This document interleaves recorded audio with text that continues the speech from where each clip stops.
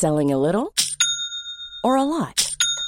Shopify helps you do your thing however you cha-ching. Shopify is the global commerce platform that helps you sell at every stage of your business. From the launch your online shop stage to the first real-life store stage, all the way to the did we just hit a million orders stage. Shopify is there to help you grow. Shopify helps you turn browsers into buyers with the internet's best converting checkout. 36% better on average compared to other leading commerce platforms. Because businesses that grow, grow with Shopify. Get a $1 per month trial period at shopify.com/work. Shopify.com/work. Ready to pop the question? The jewelers at BlueNile.com have got sparkle down to a science with beautiful lab-grown diamonds worthy of your most brilliant moments. Their lab-grown diamonds are independently graded and guaranteed identical to natural diamonds. And they're ready to ship to your door. Go to BlueNile.com and use promo code LISTEN to get $50 off your purchase of $500 or more. That's code LISTEN at BlueNile.com for $50 off. BlueNile.com, code LISTEN. The Michael Reid Show podcast. Tune in weekdays from 9 on LMFM. To contact us, email now, michael@lmfm.ie. Tuesday morning, the 1st of February. Good morning, with much debate and discussion from now till 11 a.m. This is Michael Reid on LMFM. Report into what happened in Ivy House on the 17th of June 2020 when Ireland won a seat on the UN Security Council was published yesterday. It says that the result of the vote was at 9:10 and that a breach of social distance guidance occurred when staff came together physically to celebrate Ireland's successful election. This breach was captured in a photograph taken by the then Secretary General, and I'm sure we're all very familiar with that photograph of Niall Burgess, that selfie with many of his staff behind him, staff who were not observing social distancing requirements at the time of the photo. Many had glasses of alcohol in their hands to toast the outcome, while staff in the photo did not wear face masks. There was no public health requirement to wear masks in such a setting at that time. The then Secretary General posted the photograph on his Twitter account and subsequently removed it, acknowledging at the time that it should not have happened. The breach of social distancing guidance lasted approximately 1 minute. Most staff at that point either returned to their desks, stood discussing the outcome, or prepared to depart the building.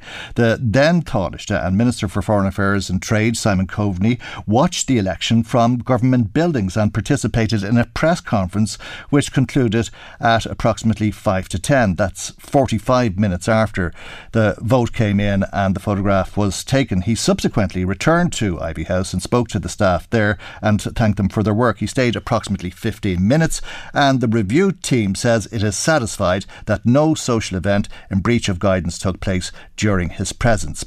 Sinn Féin, however, says that there is now a serious question over the Minister's judgment. It has written to the Taoiseach and is calling for an independent investigation into all of this. Let's speak to their spokesperson on finance, Pearse Doherty, who's on the line. And a very good morning to you, and thank you indeed for joining us on the programme this morning. You're obviously not satisfied with Joe Hackett, the current Secretary General's report into all of this. Why so, and why do you want an independent investigation?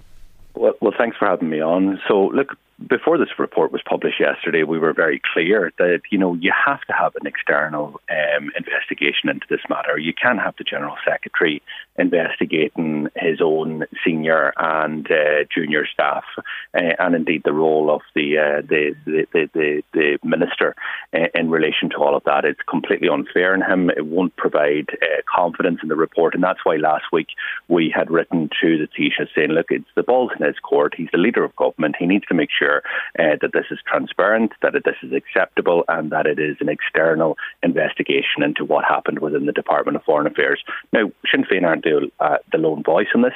There were other supporters at the Committee of Foreign Affairs who echoed similar views, and that's why Charlie Flanagan, the former Fine Gael minister, wrote to the minister to express those views to him in relation to the internal investigation, and that it wouldn't meet the needs, according to some members of the Committee of Transparency and Accountability. But look, it's not just that. You've had people within the junior minister ranks, both within Fine Gael and Fianna Fáil, who are saying that there needs to be an external investigation, and that isn't what we've had. So, what we know is that this champagne gig happened on that night of the 17th. We know that the minister was aware of that on that night. We know the minister did nothing about it. We know months later when the minister was questioned about it, he did nothing about it. And we know that when public pressure became to a certain point that the minister was forced to act, what he did was an internal investigation that excluded himself from ever being interviewed by the investigators, or excluded his role in relation to this from being part of the investigation. Now, that is simply not good enough. Even Boris Johnson has gone further than that in terms of their own investigation, in terms of their parties that they've been thrown. So this isn't up to the standards that we all expect. OK, but there are undoubtedly findings in this report that you would agree with. It says what happened was wrong, it caused offence, it inflicted reputational damage on the department and undermined internal morale. What more would you like added to that?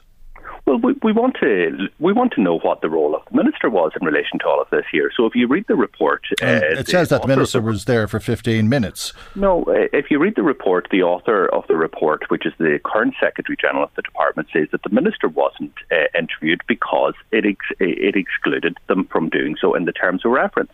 Terms of reference that the minister himself set down for the Secretary-General. Like, you couldn't make this up. Like, as I said, the minister didn't want to act on this for a year and a half. The minister 2 weeks ago was saying, well, I thought there was nothing to see here. The minister's been forced to this, and he wants to make sure that his role is not part of it. So this morning, for example, at Morning Ireland, we're still trying to glean new information from the minister as to what he knew, when he knew, did he see the picture, and why didn't he act? Now, this is one of the problems. The minister said this morning, asked his accounting officer, the current Secretary General, to carry out an investigation into this, and the current Secretary General, Joe Hackett, is very clear that he and his team are satisfied that the minister was not involved in anything that was a breach of COVID guidelines. But Michael, we're not suggesting that is the case. Okay. What we're questioning here is the judgment of the minister, who's directly responsible for that department, who was aware of this a year and a half ago and did nothing. When he was questioned by media and others, opposition parties, before the end of the year, he did nothing. He tried to bury this. When it was forced to actually act, he set up an internal investigation that his own colleagues in ministerial ranks were saying isn't sufficient. We in Sinn Féin have been calling out. And he excluded himself and his role in relation to this being actually scrutinised. But are you happy with the investigation? Because you've called for an independent investigation. Are you happy with the investigation because there is a level of accountability? Niall Burgess seems to be predominantly responsible for this, as the report says, by providing alcohol and organising a group photograph. He was largely responsible for facilitating the breach of social distance guidance that occurred, and he placed colleagues, particularly more junior ones, in a difficult position. It was uncharacteristic of him, but it was an error of judgment. He's been asked to pay €2,000 to charity. He's agreed to do that, and 3 other officials have agreed to pay $1,000 to charity as well. Is that not accountability and sanctions probably above and beyond what most would expect in terms of civil servants being accountable? Well, first of all, I'm not calling into question the role of Joe Hackett at all in terms of his investigation. What I am saying, he has been put in a terrible situation. No way should Joe Hackett, as Secretary General of that department, be investigating senior officials that he has to work with day in and day out. It is absolutely inappropriate. It puts him in a terrible position, and that's why an external investigation should have taken place. In my view, I would like to see a lot more detail. I would like to know how, these 4 bottles of champagne appeared within minutes of the vote being cast. Apparently, there were gifts that were sitting in desks and had been unopened. And all of the champagne flutes and all of the rest. So I would like to see some of that detail. But again, this is about an external investigation. In no walk of life would you have a situation that was so serious, including the General Secretary says it is so serious, that you would decide to actually have just an internal investigation. Okay, but to be clear, can I ask you to be clear so that I understand what your position is? Is it that you're saying you accept that Minister Simon Coveney did nothing wrong himself personally, but you are calling into question his judgment for not acting on how others behaved? Is that right? Nobody has ever accused Simon Coveney of being present at the event when the breach took place. Okay, but you're calling into question Simon Coveney's judgment about how he failed to act about events that occurred on the 17th of June 2020. And not only he failed to act on that night when he was made aware of it, didn't talk to his General Secretary, didn't deal with it, didn't do anything about it, but actually failed to act for the year and a half after that. And the question really then arises as to, has he learned any lessons in terms of the Catherine Zappone saga? This is the same minister who was appointing his former colleague to a make-up job in relation to a role in the UN. Would it not be an idea for you, Pearse Doherty, though, to get off your high horse? Are you not calling, are you not the pot calling the kettle black here? Because you're talking about the minister failing to act on people's behaviour because of the way they behaved on the 17th of June. On the 30th of June, you weren't being asked to act on how other people behaved, but there were people asking questions about how you behaved when you attended Bobby Story's funeral. And you know that how many times has that been played out on national airwaves and local airwaves? And you know what the difference is, Michael? The difference is there was an independent investigation carried out by the PSNI in relation to that. Not an investigation carried out by Sinn Féin, but an independent investigation, and they found that we broke no laws in relation to that. Well, there'd be no point in asking your party leader to investigate it or to commission an investigation, because your party leader was also there. I mean, it's widely accepted that what happened was in breach of COVID guidelines and the best advice that people were given. No, actually, read the investigation report. It's very detailed in relation to that. But the point is, there was an independent investigation. That's what we want here. We want an independent investigation. The role of the minister should be part of it, as the role of politicians in the north who attended that funeral were part of that investigation. And let me say this here. Attending the funeral of a friend who passed away is very different from a champagne celebration. Well, hold on a second.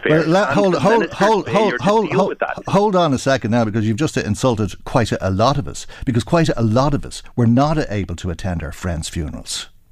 Absolutely, and I recognise that, but at that time... So it's all right for Sinn Féin, but not for ordinary people, is it?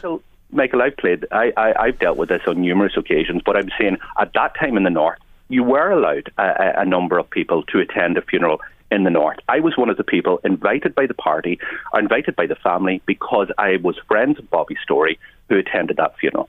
There was an investigation into that. And what I'm saying is there is a difference. At different times during the north, as in the south, there were people permitted in limited numbers to attend the funeral, to attend the ritual, to attend the mass.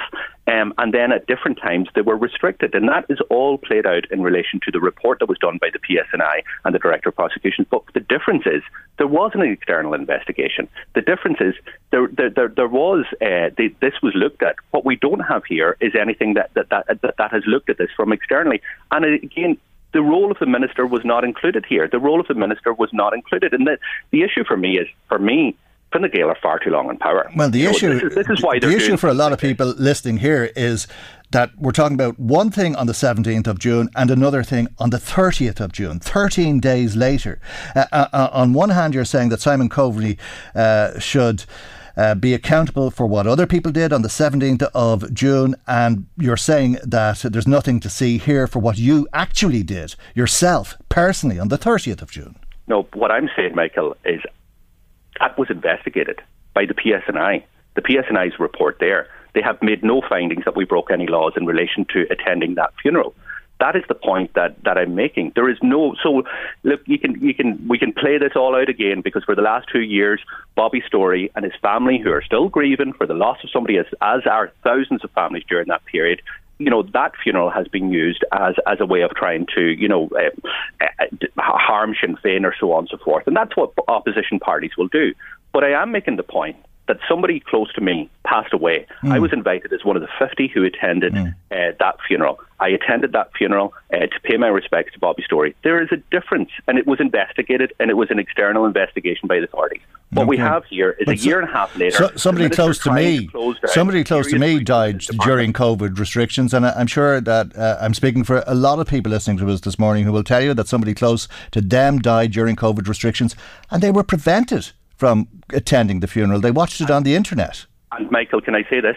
Other people close to me who died during COVID, I also was prevented from attending the funeral. Why? Because at different points, at different times during the COVID pandemic, there was different restrictions in place. And at that time when I attended, there was restrictions allowed me to be part of that funeral. And that's the difference. So I just think, it's really important, because I understand the loss. I think that we're going to be dealing with this for a long time in terms of delayed loss, delayed grief as we come out of the pandemic, and that switch isn't there for a lot of people because so much has happened during that period, and that particularly for people who lost their lives.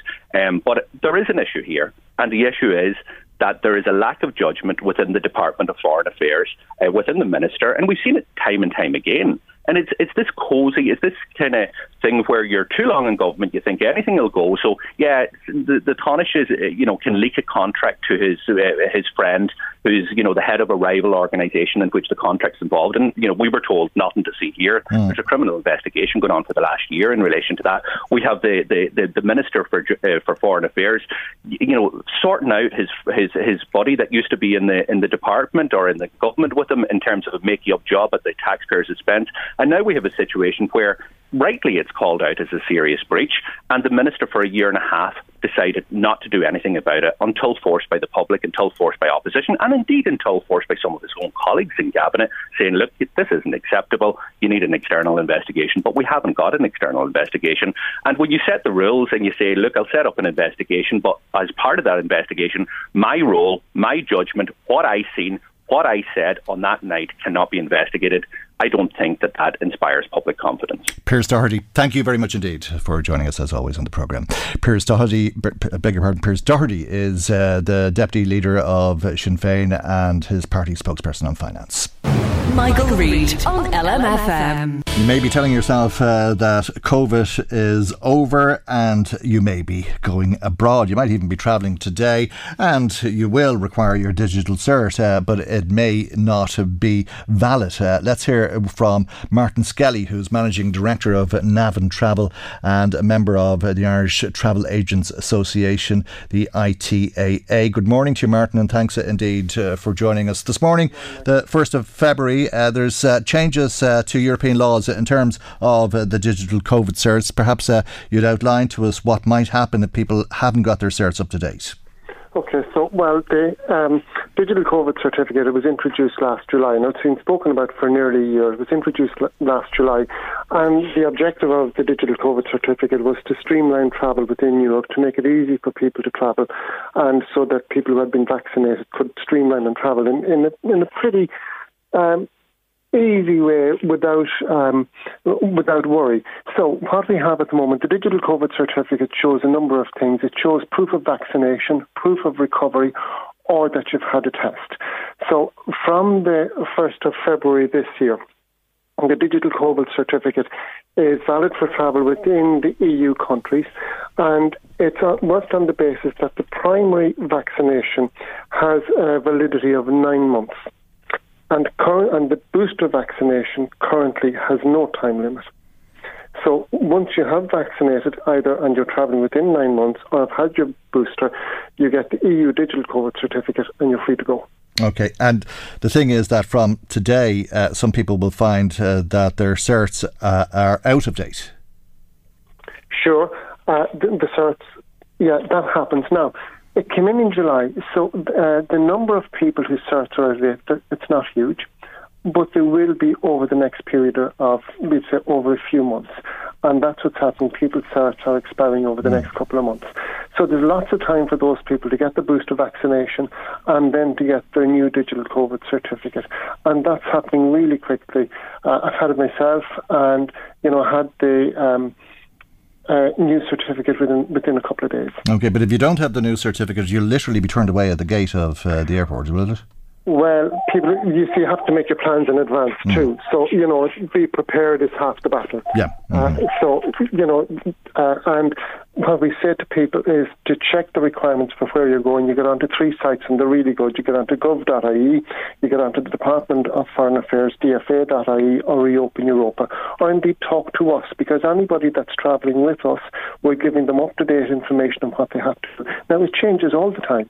So we're keeping people abreast of any changes that come into effect for the destination that they're going to.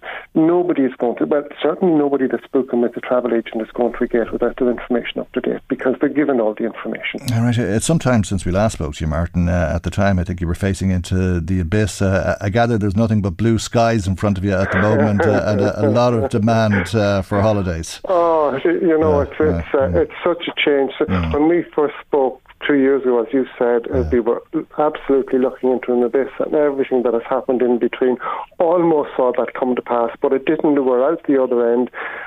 It's foot to the floor here at the moment. It's so busy. There's a fabulous demand for travel at the moment.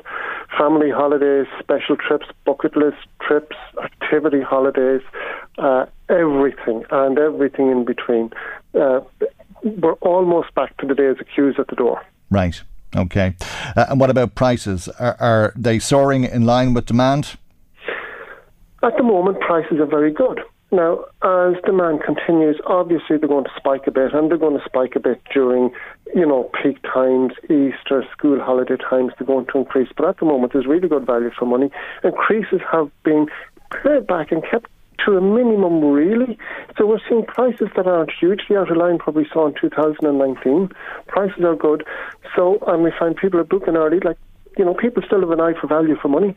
So, what we're saying to people is be flexible if you can.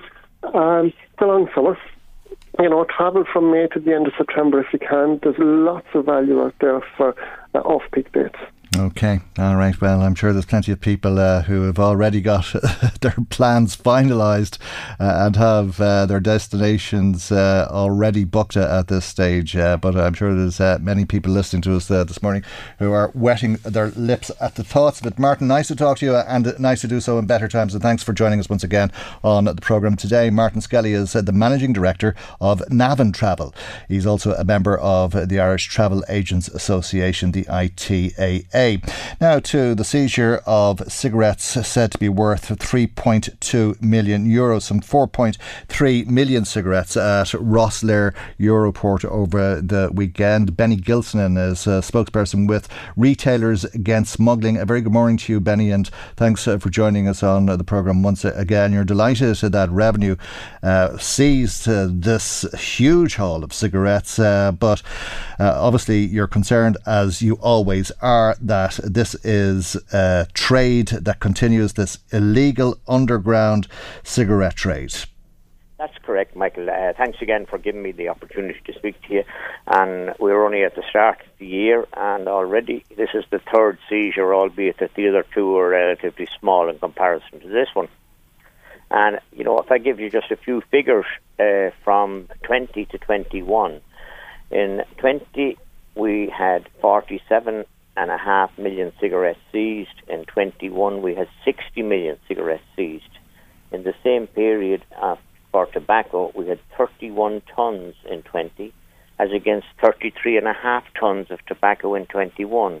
So it tells you the type of volumes that are coming in via Dublin Port or Rosslare Port. Like 57. It sounds like an awful lot. I'm not sure how to weigh that up in my mind. What does it mean in reality in relation to the cigarettes that are sold legally? What kind of a percentage are we talking about when you talk about the cigarettes that are sold or seized illegally? Well, we're told that the illegal cigarette market is running approximately between 11 and 13%, as against the legitimate ones. So if you take into consideration those figures, Michael, that tells you what the illegal market is worth. If they can afford to lose that volume of cigarettes and tobacco and still be able to bring them in to this country. You'd probably think that whilst that shipload is being seized, there's another shipload following on its heels. That's correct. 3.2 million, that was the estimated retail value. I take it that's at the price that you sell them at. What's that, 14, 15 euro a packet now? It's roughly 15 euro per packet we sell it.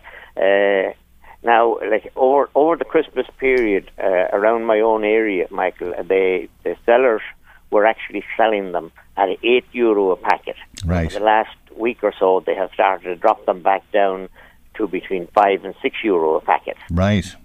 So, it tells you the differential that's between the legitimate one and the smuggled one. Well, a third of the price. No wonder the market is there for these illegal cigarettes, and that the demand is as high as 10 to 13%, I think you said. That's correct. And to see what has happened now since Brexit, with the level of traffic coming via Europe rather than via England, it's mostly coming in through Rosslare instead of Dublin Port. So there's a far greater volume of traffic coming into Rosslare, and these people are going to use that port to get their stuff in as they were in Dublin. And this is it. The figures that I have given you, Michael, are at times when there was very little travel, when we didn't have the suitcases coming in at the airport. Now we're back travelling, and we're going to see an increase in that element of it also. I'm sure we will, especially if you can pay a third of the price, especially, and when it's something that you're addicted to, and you feel that you've no choice but to get your 20 cigarettes, whether that costs €5 or €15 is another thing, and you can imagine why people would be tempted to spend 5 and save 10. But your argument is to reduce the cost of cigarettes to those people in the shops. There's a lot of people, of course, who would object to that. No. We have never advocated, Michael, for the price of cigarettes to be reduced. What we want is penalties to be brought in and made more severe for people who are selling them. If people can get away with selling them and get a slap on the wrist, because of the fact that 99.9% of the time that any of them are caught with cigarettes, they're going to be caught with no more than 200 or 400 at a time. Now, it's very difficult for the judge to turn around and hit somebody with a huge fine, having been caught with as small an amount of cigarettes as 200. When he or she sits down and says, "Well, what is it? It's only 200. It's only 400 cigarettes." But they're being reimbursed every time they sell a packet. They're being reimbursed. And our politicians are asleep at the wheel. They're doing nothing. Absolutely nothing. Most of them are of the opinion that there is no such thing as smuggling of cigarettes coming into this country. Okay. And that's it. That has been said by some of them. That it's a non-entity. Yeah, and you want it to be made a serious offence. I want it to be made very, very serious. Not only do we not know what's in these cigarettes, they're continually telling us as legitimate retailers selling a legitimate product that what we're selling is bad for your health. So why not come out and say, well, these smuggled cigarettes that are 10 times worse, or they're not bad for you at all? OK, Benny, we'll leave it there, and thank you indeed for making that point with us on the programme this morning. Benny Gilson is spokesperson for Retailers Against Smuggling. Let me bring you some of the comments coming to us this morning. A few people in touch after our interview with Pearse Doherty of Sinn Féin. Somebody saying that what happened during the COVID lockdown and COVID restrictions was cruel. 10 people were allowed to funerals. It went from 10 to 25 and then to 50, and we all had to adhere to this cruel situation. Lily in touch saying Pearse Doherty makes a big deal out of everything. Pat McDade says, I hope journalistic integrity prevails on your show. Can you ask Pearse Doherty if he's not being a tad hypocritical, seeing how Sinn Féin, some 10 days after the Foreign Affairs event, bussed thousands of supporters into West Belfast to line the streets for the funeral of Bobby Storey. Pearse and Mary Lou were prominent, no social distancing and very few masks were evident.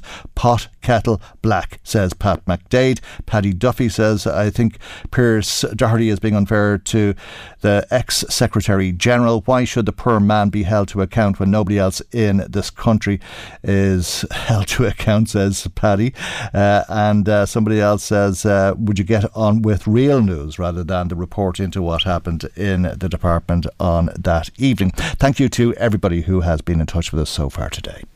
Michael Reid on LMFM. The United Trade Union, which represents a lot of people working in the service industry, has written to the Taoiseach about the legislation which will tell people what will happen when they leave tips in restaurants and so forth, and indeed it'll give guidance to those who are working in the industry in terms of what should happen with that money. We're joined once again by Julia Marciniak, who's the hospitality coordinator with the United Trade Union. And a very good morning to you, Julia, and thanks for joining us on the programme. You've some concerns that you've been raising with the Taoiseach, in particular about a mandatory service charge that would have to apply in all restaurants, and that could dissuade people from tipping altogether. Well, you see, it do not need to be applied. It's up to business to apply the mandatory service charge if they want to apply it or not. But definitely that's going to be additional cost for the customers, and it might be a little bit misleading if it comes to prices of items as well. But if the cost of dining out gonna go up.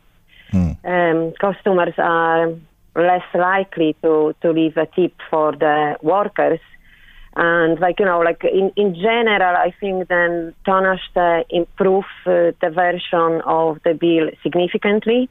So we have some progress, and now employers are not allowed to take any money from the credit card tips left for workers, or cash tips, so that is significant progress.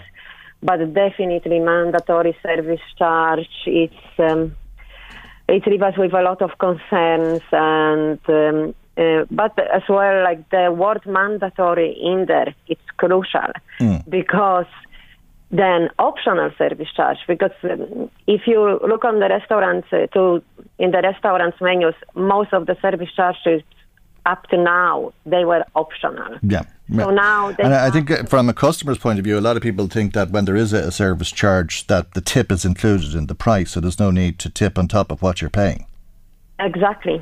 So that is misleading. There is another part of the legislation. It basically will require businesses to put the tip policy, including what is going to happen, how the mandatory service charge are spent and how they distributed. It's any part of them. So that the manager might get more than the dishwasher or than the waiter.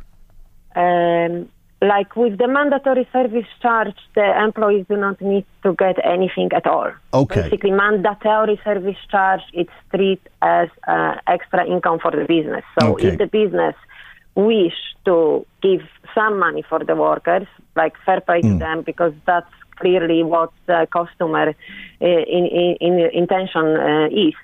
But if they don't and they want to spend that money on the electricity bill or put it in their bank account. Or putting in the bank account. Exactly. Absolutely, yeah. No, I'm sorry, I misunderstood you. But you are concerned about how the tips will be divvied out, and that some people will get more than others, and they might get a greater share of the tips because they're in more senior positions. Managers and so on might get more money than those who are working on the floor.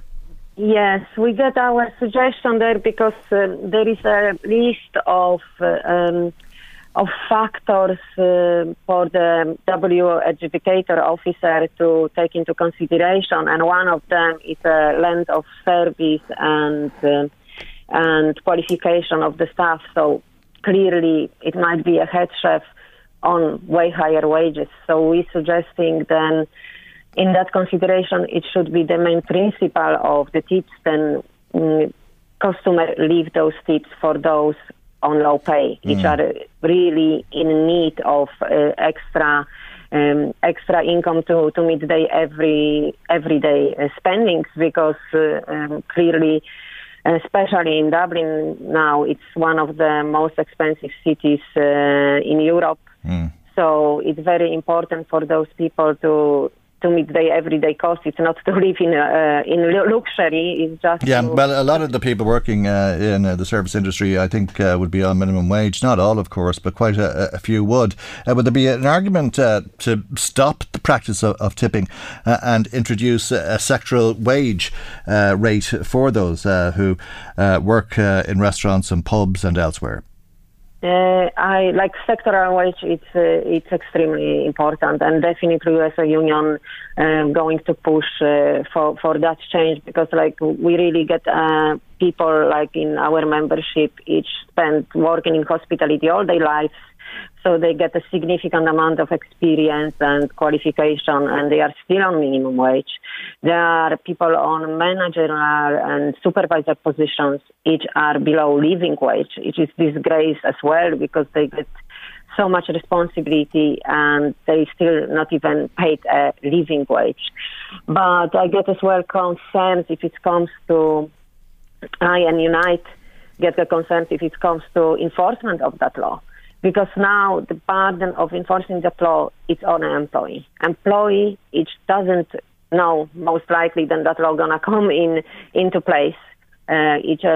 Those employees are often very young, and as well there is a significant amount of migrant workers. Yeah, and I think when it comes to young people, whatever about migrant workers, but when people are young and living at home and living with their parents, it's quite often dismissed as being important to pay them the type of pay that you would pay to others who don't have that household income, the combined income, and all that goes with that. If you're living with your parents who are paying for your accommodation and other things for that matter.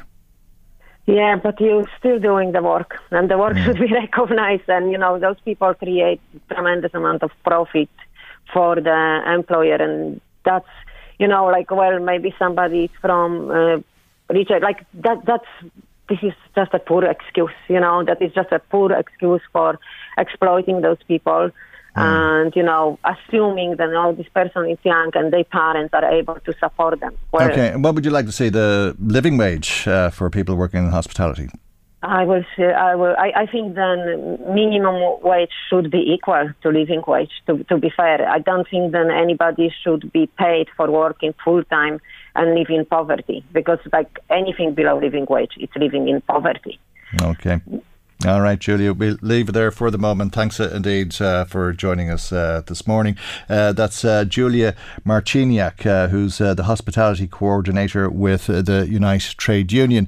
Now, we were talking with Benny Gilson of Retailers Against Smuggling and the cost of cigarettes and the cigarettes that are smuggled in. €15 a pack, smuggled cigarettes €5 a pack.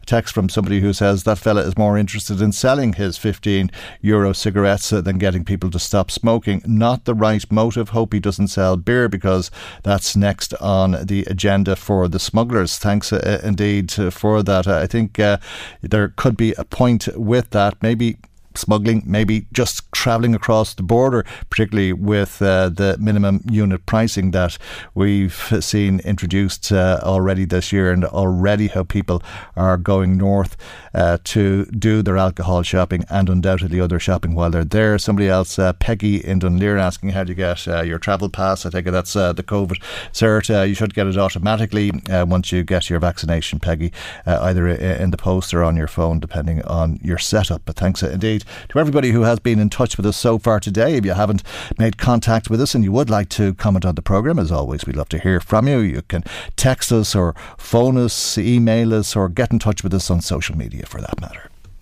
Michael Reid on LMFM. Now, as you've been hearing, the government is expected to approve a proposal from the Minister for Education, Norma Foley, for the Leaving Cert exams to take a traditional written format this year. Let's speak to the Labour Party spokesperson on education now. Aon O'Riordan, a very good morning to you, and thanks indeed for joining us on the programme today. Morning. You're not happy about this? Well, I'm not, and look, I'm talking to my Labour Party colleagues, including your local TD there, Jed Nash, about the number of emails we've gotten over the course of the Christmas and indeed January from students who are absolutely at the end of their tether. It's torturous for them. They have such anxiety about what they've been through. They've missed out so much in fifth year. They're now looking at a situation where their teachers are out, they're getting COVID, and they're out of school, and they felt that this would be reflected with a level of understanding from the Department of Education that a hybrid model, which they have been campaigning for, would be agreed to. And now we have leaked reports last night, which again par for the course when it comes to the department, unfortunately. But again, disappointing that the Minister today will propose to Cabinet that a traditional Leaving Cert model will be reverted to. And I just find that very disappointing. I think there's far too many voices in education who are welded to the traditions. I think anybody who has been through the Leaving Cert, and I was there in 1994, are still, it hasn't changed that much. It's a very brutal exam. It's something that needs to be radically reformed. Why so many people in education are so married to it is beyond my comprehension. But certainly, if any senior government minister was to walk into a sixth-year group today, look at the masks on, look at the windows open, look at the number of teachers who are out, and then pretend that traditional Leaving Cert can continue, I think they're divorced from the reality of what's happening day to day in schools.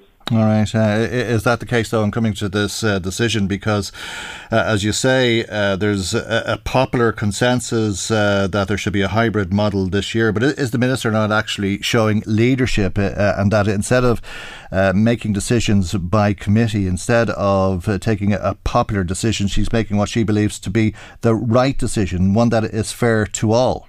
Well, in all my commentary on this, I haven't criticised the Minister once when it comes to the Leaving Cert. In fact, if anybody wants to go back to the record of my contributions to all debates, I've been very complimentary of the Minister, this particular Minister, and how she's dealt with the Leaving Cert. She inherited the assessed grade process in 2020. She changed it at my asking because I asked for school profiling to be taken out of the equation. She did that. She listened. Last year, she listened to the students when other representatives were walking off the table. She stood firm. She listened to the students. She did the right thing. Unfortunately, this year, for whatever reason, she hasn't been as successful. So I'm particularly disappointed because I actually was expecting more. Now, look, there were people out very quickly against the hybrid Leaving Cert. The teacher unions were amongst those voices. However, when you listen to what the Children's Ombudsman has said about the mental health of young people, listen to what the National Council of National Association of Principals and Deputy Principals are saying, when you listen to the actual individual students themselves, their parents, it's quite clear that this situation isn't horrible for them, and nobody can guarantee between now and June that more teachers won't be out because we're still in a pandemic with thousands of cases today, that the students themselves won't be out, and no recognition really has been given to how disruptive this has been. And I think this goes to a wider discussion we need to have about education. Why do we never put the student at the heart of it? Why do we never put the child at the heart of it? Why do we always listen to others rather than what is best for the individual students? I find it just disappointing. I know that this argument about 75% of the students... but that's the thing. If you were to take the popular decision, the 75% of the students that you talk about would be happy with the hybrid model, but 25% would feel it would be unfair on them because they don't have a junior cert to be taken into account in calculating their grade. So where's the solution? My issue is that the departments are, talk to any minister, any former minister in the Department of Education, and they will say that they are particularly difficult department. They are absolutely conservative. They are not interested in change. They are welded to the traditional ways that things are done, and they would have found the last 2 years as being a period that they just couldn't wait to get back to the ordinary. But the ordinary just this year is not the lived reality of students. And yes, 25% of the students this year don't have a junior cert, but we, for all these arguments about things being impossible, things have always been improved, have been presented as being impossible until we find a solution. We can, within the competence of individual teachers, within those in the education partnership, within the department, found solutions. Okay. I just don't believe that the department even wanted to find a solution. Okay, they had this in their minds from day one. Do you have a proposed solution? Because, I think it can be argued the other way that if you go with the traditional written Leaving Cert exam this year, look to reform of the Leaving Cert in future years, but in the time that's allowed, that you give everybody the same advantage, give everybody equal disadvantage, if you like, that you've got a level playing field. Everybody has to sit the exam. Nobody is treated differently than anybody else. Well, no, what we're actually decided to do is that we're going to disregard the fact that students were out for a number of months when they're in fifth year, disregard the fact that they've gone through a huge level of disruption, and hope that between now and June, not too many teachers are going to be out. That's the current official position. which is ridiculous. And as I say, go into your sixth-year group in any school in Louth or Meath or surrounding counties, or in my own constituency in North Dublin, walk into a sixth-year group, look at their masks on, look at the windows open, count the number of teachers who are out, count the number of students who are out, and then say, do you know something, we just need to go back to normal. Yeah. We can find solutions to these things if the department... But what are they? And I mean, I'm not arguing with those points. I mean, they're all very valid points, and God knows our young people, in particular exams students, have been through it. There's no argument with that. But they're all at the same disadvantage, is the point that I'm putting to you, and that they all have to sit the exam. So if it's unfair on one, it's equally unfair on them all. So they're all in the same boat when it comes to results. No, because one student maybe have an advantage of a teacher not getting sick, whereas another student will not have that advantage. One student may actually not get sick themselves, but can't be guaranteed, or another student won't have that situation. One student may be extremely worried about having somebody in their family who has an underlying condition, and getting COVID is much more serious than another student. It is not a level playing field, and I would suggest that it has never been a level playing field. The Leaving Cert is profoundly unfair, particularly for those of a disadvantaged background. But however, I am just convinced, absolutely convinced, that the department went into this process knowing what they wanted, knowing a traditional Leaving Cert was what they preferred. They are a conservative department. They don't like change. The Minister, unfortunately, has not been in a position to change the situation. The teacher unions didn't help. And at the end of the day, we have a situation where the students are going to be let down. We have to take from this, if this is the way it's going to be, to take the energy from this campaigning that the young people have been doing, and to make sure in coming years that this is the last year of the traditional Leaving Cert, because we cannot continue with it. It's brutal, it's unfair, it doesn't reflect the young people's abilities, and just because it has always been this way is no reason for it to always be this way. Okay, and it's not ideal. I'm sure there'll be lots of questions about this, and I'm sure the Minister will tell you it's not ideal, and every government spokesperson for that matter. But having said that, as unideal as it is, that is the situation. It looks like it's going to be a traditional written exam for the class of 22, who'll have to knuckle down now, won't they, and generate energy in terms of coming to terms with that and forget about the campaign. Well, I think it's disappointing. I'm going to discuss with my parliamentary colleagues at 12 noon when we have our meeting of the Labour Parliamentary Party, including Jed Nash, to discuss the fallout from this and to see what happens next. I think there does have to come a period where we have to move on and not have a heightened level of expectation from students that things will change. They need to, to move on to a situation where they focus on the Leaving Cert. It's not going to help if people like myself are whipping up anxiety between now and June. But we want to be in a position to support students from June and beyond, to keep their campaigning, to keep them tuned in to the political discussion. But there are people within government and government senators and government backbenchers who are also advocating for a hybrid model. I think what we need to hear now from is from the Minister, because unfortunately when it comes to being front up and giving explanations, she hasn't been as forthright as she should be as a leader in education. And unfortunately, between last night and this morning, we still haven't heard from her. Hopefully, we'll hear from her later today. Okay, I think we'll hear a lot from Norma Foley throughout the day. But thank you indeed for joining us this morning. That's Labour Party spokesperson on education, Aodhán Ó Ríordáin. Michael Reid on LMFM. There was skin and hair flying in Westminster yesterday following the Sue Gray report into the COVID parties and questions that were asked of the Prime Minister. The most surprising question that was put to Boris Johnson came from his predecessor, former Prime Minister Theresa May. The COVID regulations impose significant restrictions on the freedoms of members of the public. They had a right to expect their Prime Minister to have read the rules, to understand the meaning of the rules, and indeed those around him to have done so too, and to set an example in following those rules. What the Gray report does show is that Number 10 Downing Street was not observing the regulations they had imposed on members of the public. So either my right honourable friend had not read the rules, or didn't understand what they meant, and others around him, or they didn't think the rules applied to Number 10. Which was it? Well, did Theresa May ever cause such a stir before? Perhaps not, but the Speaker of the House, Lindsay Hoyle, was very interested to hear how the Prime Minister would respond to the former Prime Minister. It's a very important question. I want to hear the answer, even if other people don't. Indeed, Boris Johnson did answer, but he was never going to answer in line with how Theresa May had framed the question. It wasn't that he either didn't understand the rules or else thought that they didn't apply to him and his staff. No, Mr. Speaker, that is not what the Gray report says. It is not what the Gray report says. But if I suggest that she waits to see the conclusion of the inquiry. Robust debate in the House of Commons. But it didn't end there. Theresa May's unforgiving attack on Boris Johnson was only the warm-up for what was yet to come. Can I say it's a pleasure to follow the former Prime Minister, and perhaps her behaviour in office, like many that went before her, was about dignity, about the importance of the office, of respect, of truthfulness.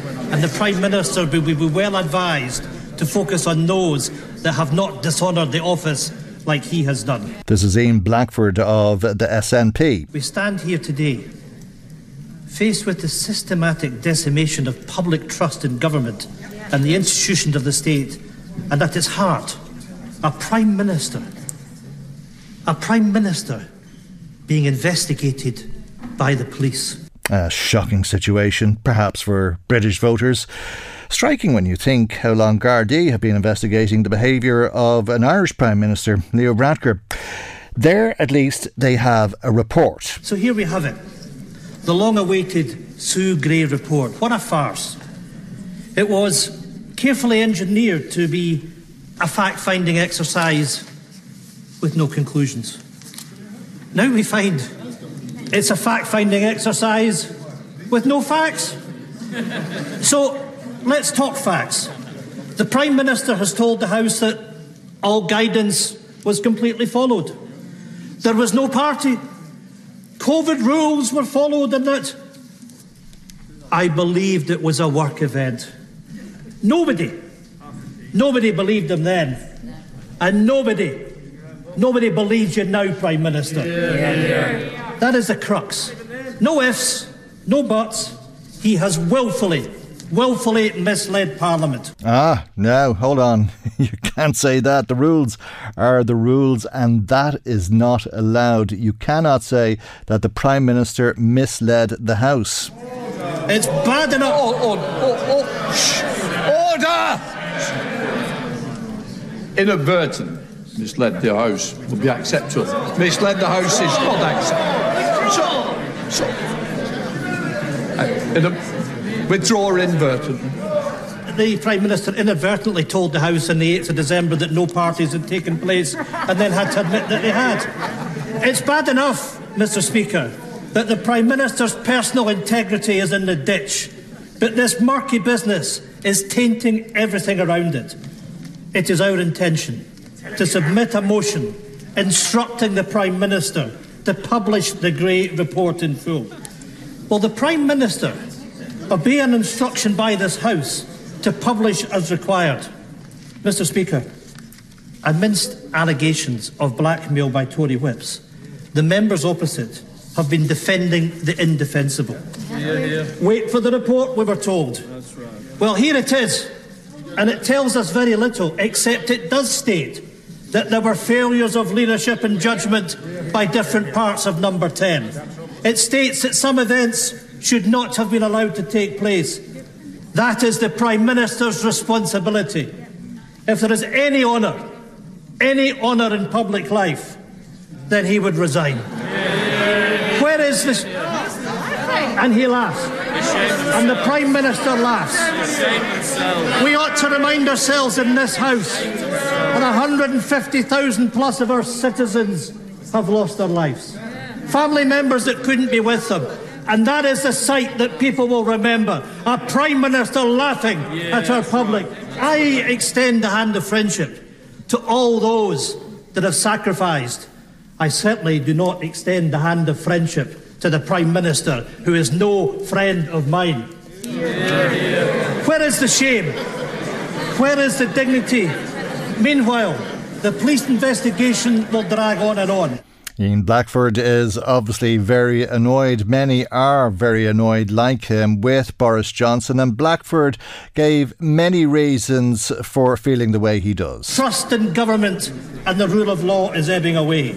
The litany of rule breaking, the culture of contempt, the utter disdain for the anguish felt by the public who have sacrificed so much. What the public see is a man who has debased the office of Prime Minister, shrinked responsibility, dogged accountability and blamed his staff at every turn, presided over sleaze and corruption and tainted the very institutions of the state. In short, Mr. Speaker, this is a man... Well, they can laugh, but the public know. The public know this is a man they can no longer trust. He has been investigated by the police. He misled the House. He must now resign. Did he say that again? He couldn't have said he misled the House again, did he? Blackford has already been told. You can't say that Boris Johnson misled the House. You'll have to withdraw that last comment. Mr. Speaker, I gave the evidence of the 8th of December. Order. You're going to have to withdraw misled. Mr. Speaker, the Prime Minister has misled the House. Unless you withdraw, I'll have to stop, and that's not good. Just withdraw the words. I am standing up for my constituents that know that this Prime Minister has lied and misled the House. Give me the paper. Give me the paper. Inadvertently misled. I'll give you one more chance. As leader of the SNP, I don't want to have to throw you out. I'm going to give you this chance. Please. Please to power. That man has misled the House.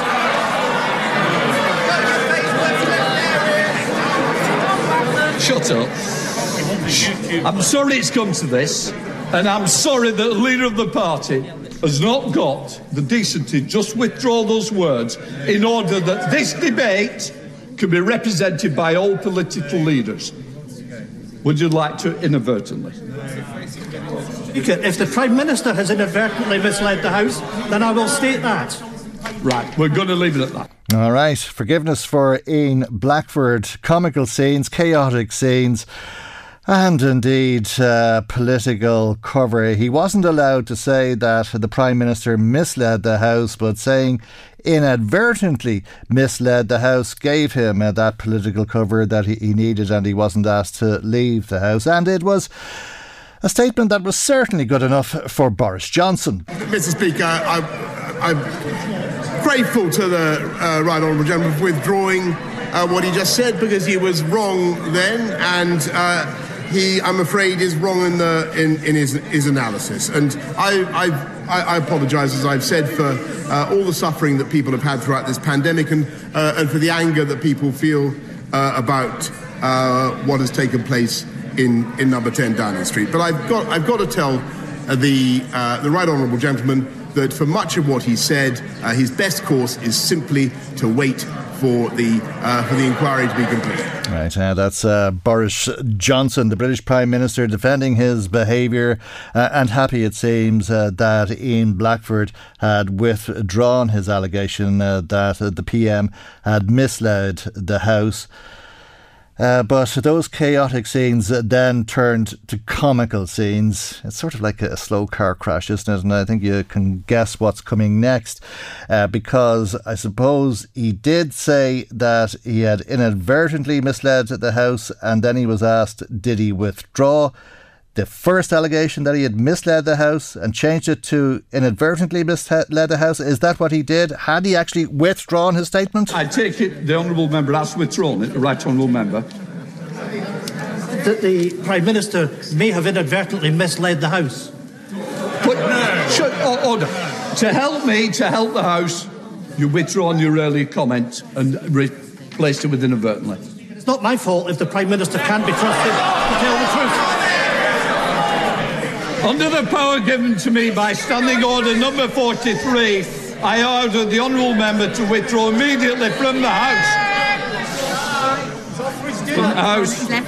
Rivera, it's all right, we don't need to bother. All right, so he was about to be thrown out of the House, but he had left the House before he was thrown out of the House. So the Speaker of the House saying there was no need to bother. comical scenes from Westminster, but a very serious situation, it would seem, for the British Prime Minister Boris Johnson.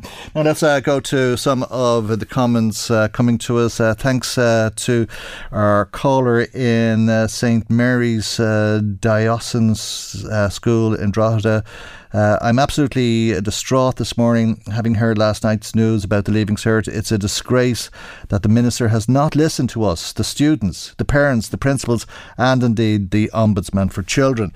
And they should be ashamed, or Norma Foley should be ashamed of herself, says our caller. Thank you indeed for texting us this morning. Paddy Duffy texting too, saying they should leave Boris Johnson alone. He's doing a great job. In fact, Paddy says, I think he should get at least one more term so he can finish it off.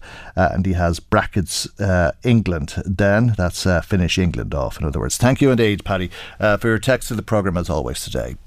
Michael Reid on LMFM. Now, the rate of homelessness in the country continues to be staggering. There was a slight dip in the number of people who are recorded as being homeless last month, a drop of 185, but there's still close to 9,000 people who are officially homeless in this country. That figure could be far higher if it had not been for the intervention of Threshold. You'd have heard yesterday about how Threshold intervened in the cases of some 905 households who were facing homelessness. That's over 1,200 adults and over 700 children, close on 2,000 people over a 3-month period. Let's speak to John Mark McCafferty, who's the Chief Executive of the housing charity Threshold. Good morning, John Mark, and thanks for joining us on the programme as always. It's a staggering amount of people. It's an awful lot of work that you're doing, obviously, to intervene in so many cases. And I'm sure each household had a different story. Yes, so this impact report, Michael, is one of a number of ones we've done for each quarter of the year. So this one charts October, November, December of last year. And in that we saw that we prevented 1,985 people, so just over 900 households, 900 families from entering homelessness in that last quarter of last year. And that is an increase of 16% on the same period, our actions in the same period in 2020. And during that time, we also responded to over 11,000 calls to the helpline across the country. And what we were preventing there was homelessness by virtue of notices of termination by landlords. We challenged those invalid notices. We also challenged invalid rent increases, where that rent increase might have meant the end of a tenancy because of a lack of affordability. We also assisted private renters to resolve rent arrears that they had. They may have built them up during the COVID time and during a loss of income as a result. And we found that over 1,800 additional households were also identified as at risk of homelessness during that time. And that's, again, a 14% increase on the number of risk of the same period last year. So there's increased pressure on the last 3 months of last year compared to the same period in 2020, which points to a number of things. That, you know, the continued lack of private rented accommodation. You only have to look at daft or myhome.ie just to see how few houses are available to rent in areas, you know, and you look at anywhere across the northeast and Dublin, and just very, very little even in the cities and in the commuter towns. So that is a real challenge there. There's also an issue in relation to the number of small-scale landlords that are leaving the sector for a number of reasons. A lot of it is to do with the fact that house sales, as we know, are very lucrative right now. So some are selling because the price is very, very favourable for them. And what we're looking for there are tax measures to ensure that fewer landlords leave the market, smaller landlords, because while we do have bigger landlords entering, they generally aren't housing people who are on middle to lower incomes, and they are the majority of people who come to Threshold for advice and support and assistance and advocacy. Okay, and it will change in time, that when a landlord decides to sell up, there'll be life tenancy for those who are renting, so the house will be sold to a new landlord as such. But that's not the situation at the moment. If a landlord is selling, they can ask people to move out, and that would be considered to be a valid notice of termination. You said that there were a number of notice of terminations that were invalid. Why were they invalid? What mistakes were being made in that sense? Because this is when people are being asked to leave or they're being evicted, and obviously the renter, the tenant, has rights, and those rights were being breached. Yeah, so in those invalid notices, both for termination and for rent increases, there would have been inconsistencies or inaccuracies in those letters of validation, or the notice didn't come in a letter. It may have come in a text message or something, or indeed if it was in a letter, the incorrect notice period was given, or the reason for the ending of the tenancy wasn't sufficient according to the legislation.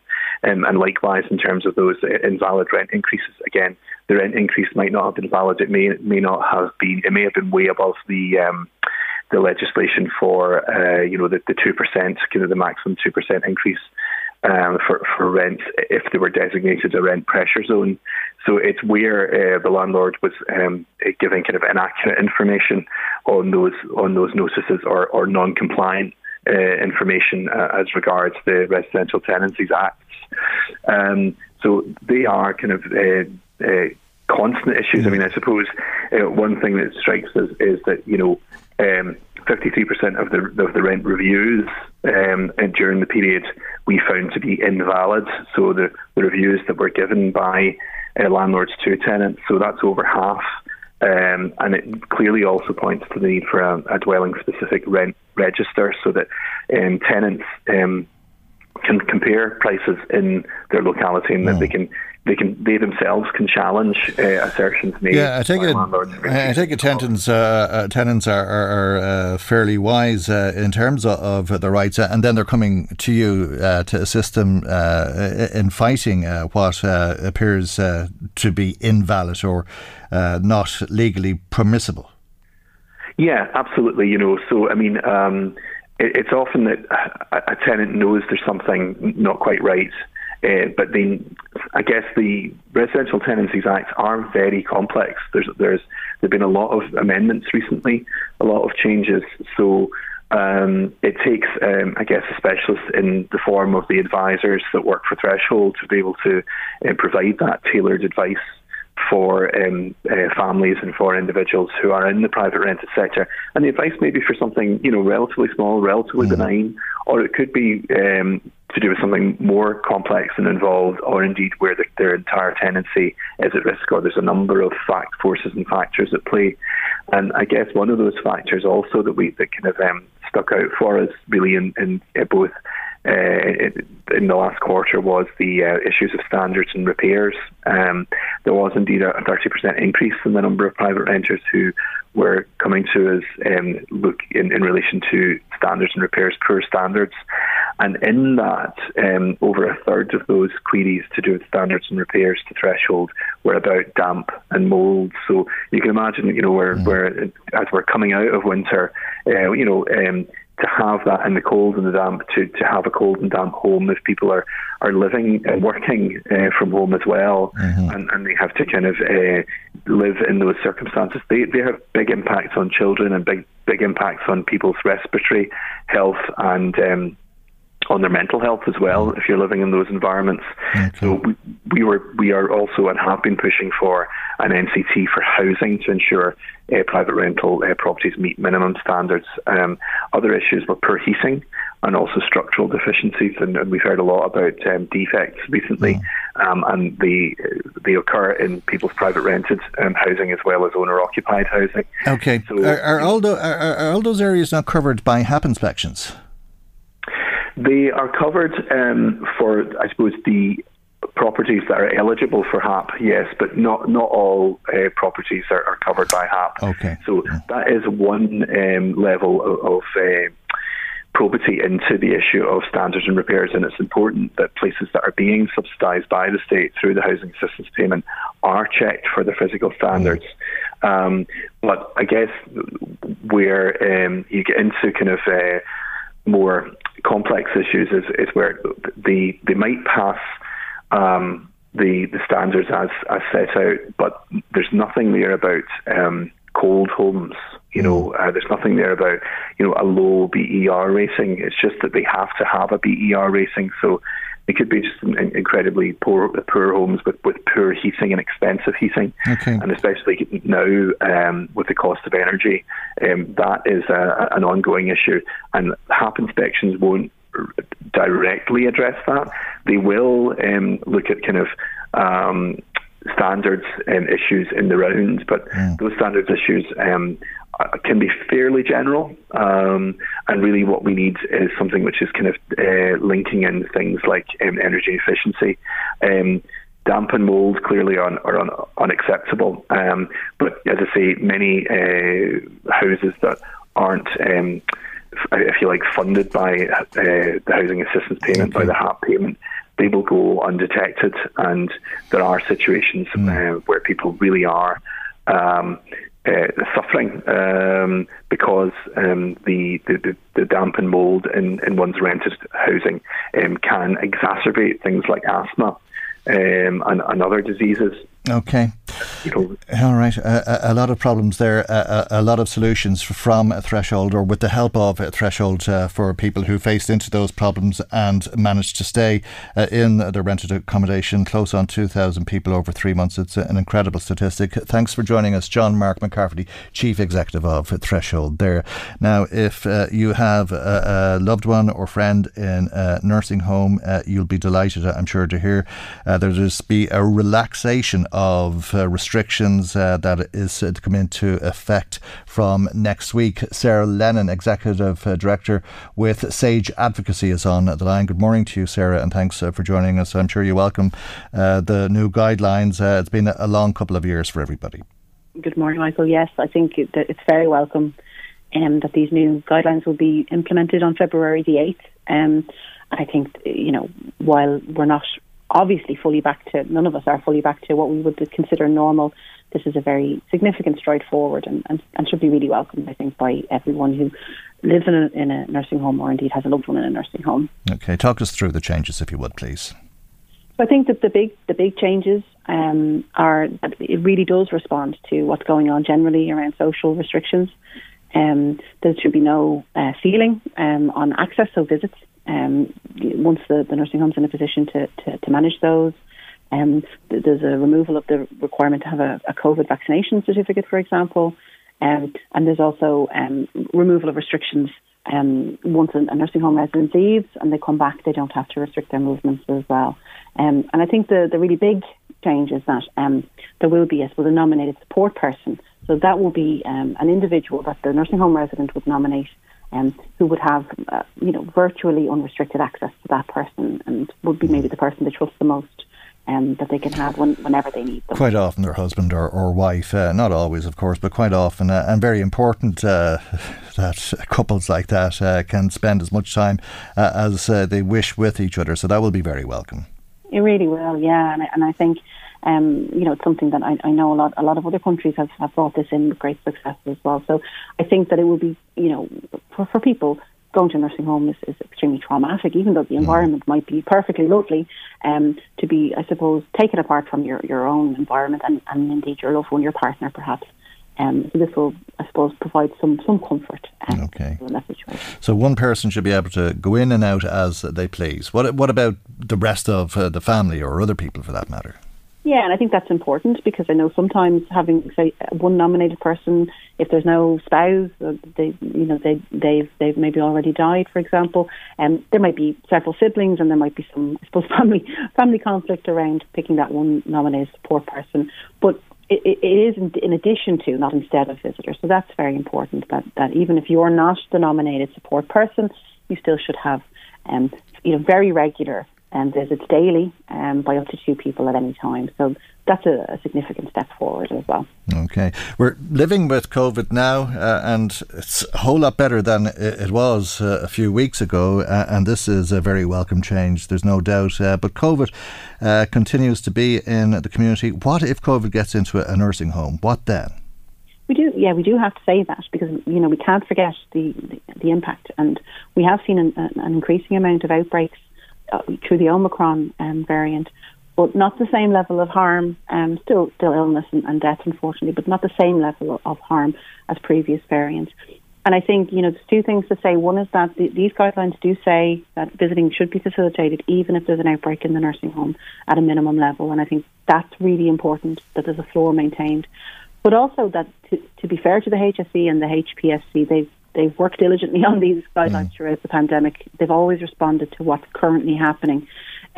This is the best advice that could be provided to people right now where we are. But we're confident that if there was another variant or things were to disimprove, that the appropriate guidelines would be brought in that maybe moves more towards protecting the residents for a period of time. So I think that we need to just be mindful of I suppose not throwing off the shackles completely just yet. We are, I suppose, hopefully only on the last leg of this, but nonetheless we're not fully out of the woods yet. Yeah, but it's really a huge step forward. My God, it's so different to what everybody has had to endure over the last couple of years. But as you say, it's guidance. These are guidelines from the HSE to the nursing homes. What onus is there on the nursing homes to follow these guidelines?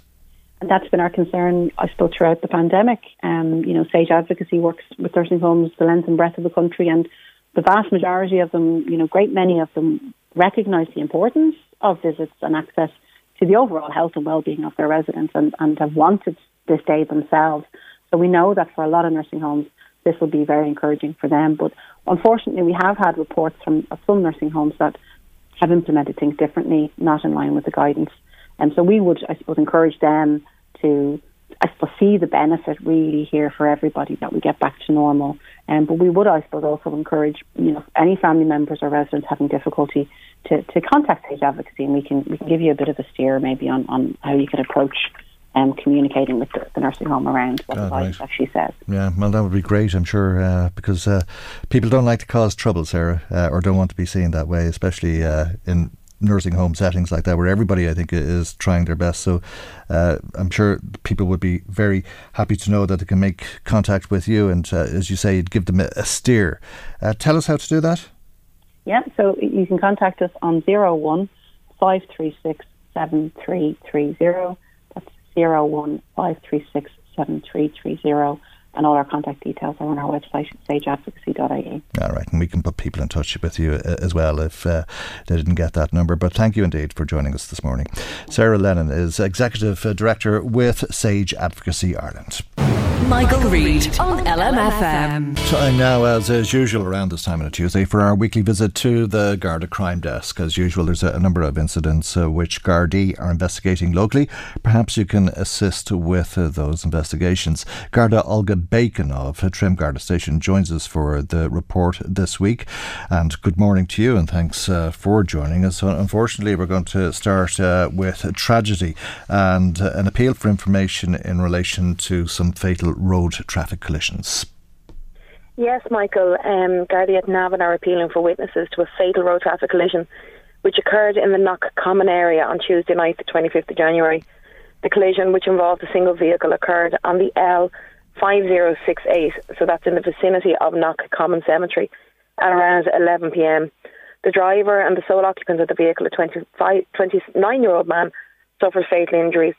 So we're looking for any witnesses or drivers who may have dashcam footage to contact Navan Garda Station on 046 907 9930. Okay, and we've a second fatal road traffic collision, I think. Yes, so this occurred in Ashbourne. So our colleagues in Ashbourne are appealing for witnesses to the second fatal road traffic collision, and again involving a single vehicle which occurred at Crushrath in Dunor on Wednesday the 26th of January. At approximately 8:30 p.m, Gardaí responded to a report of a car which had overturned. The driver, again a sole occupant of the vehicle, a male in his 40s, suffered fatal injuries. So again, we're looking for any witnesses or anybody in the area who has dashcam footage to contact Ashbourne Garda Station on 01 8010 600.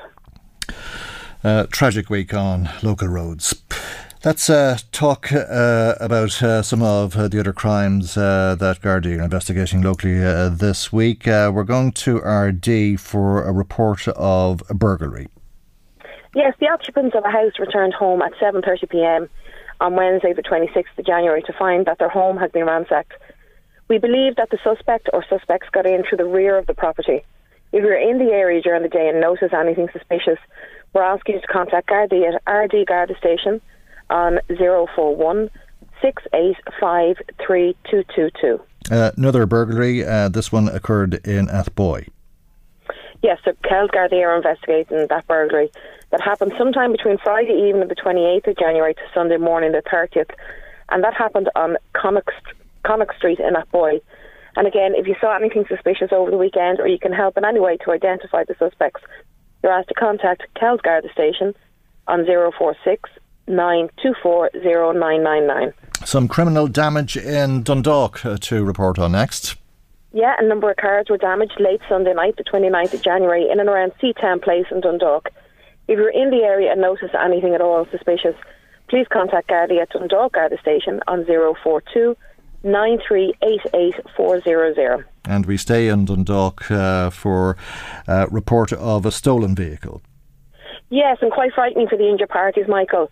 Our colleagues in Dundalk are investigating an incident where a car was stolen at Knife Point near Dundalk Stadium on the Racecourse Road on Friday the 28th of January between 6:30 and 7:15 in the evening.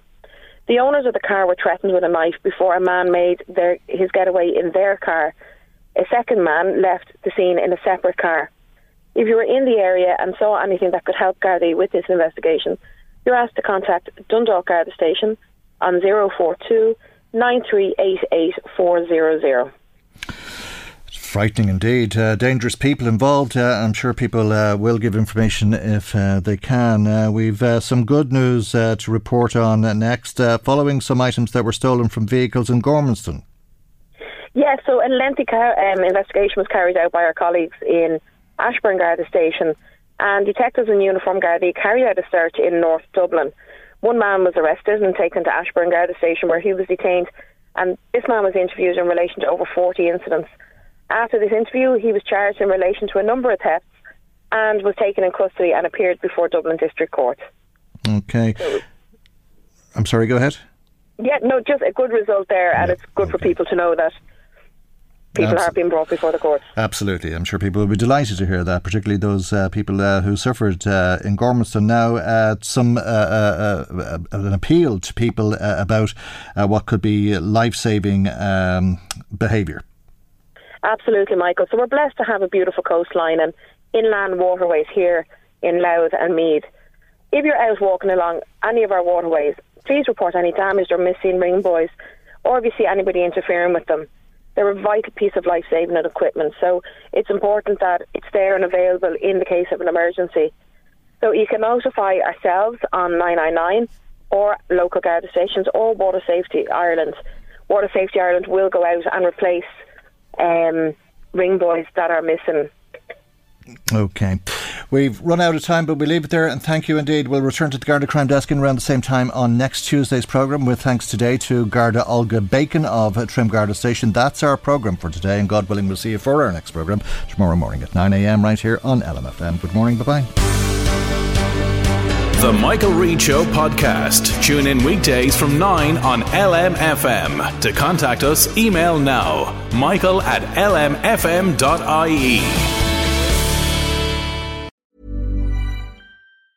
A lot can happen in 3 years, like a chatbot may be your new best friend. But what won't change? Needing health insurance. United Healthcare Tri-Term Medical Plans, underwritten by Golden Rule Insurance Company, offer flexible, budget-friendly coverage that lasts nearly 3 years in some states. Learn more at uh1.com. Hi, I'm Daniel, founder of Pretty Litter. Did you know cats tend to hide symptoms of sickness and pain? I learned this the hard way after losing my cat, Gingy. So I created Pretty Litter, a health monitoring litter that helps detect early signs of illness by changing colors, saving you money and potentially your cat's life. Pretty Litter is veterinarian developed, and it's the easiest way to keep tabs on your fur baby's health right at home. Go to prettylitter.com and use code ACAST for 20% off your first order and a free cat toy. Terms and conditions apply. See site for details.